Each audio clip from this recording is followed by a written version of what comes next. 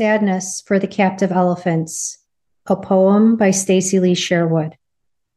So much can be said about elephants held captive. Their life is suspended with no freedom to live. What can be done for elephants held in slavery? Now is the time we must call in the cavalry. Their voice has been silenced forever, it seems. No longer can their little ones be able to dream. These icons are treated as a commodity. Exploiters of these creatures are the ones with an oddity.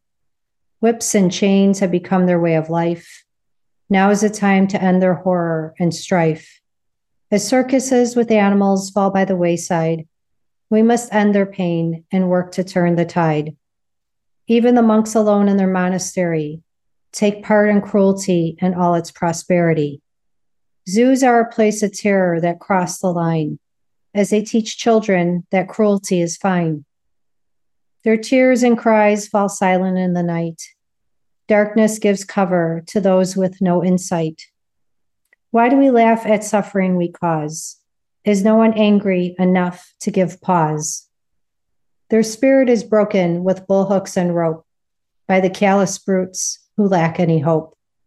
Extinction is just around the corner, as their freedom will no longer adorn her. Can these creatures survive such odds against them from those looking to exploit as they cause mayhem? It's the end of the line and time to act.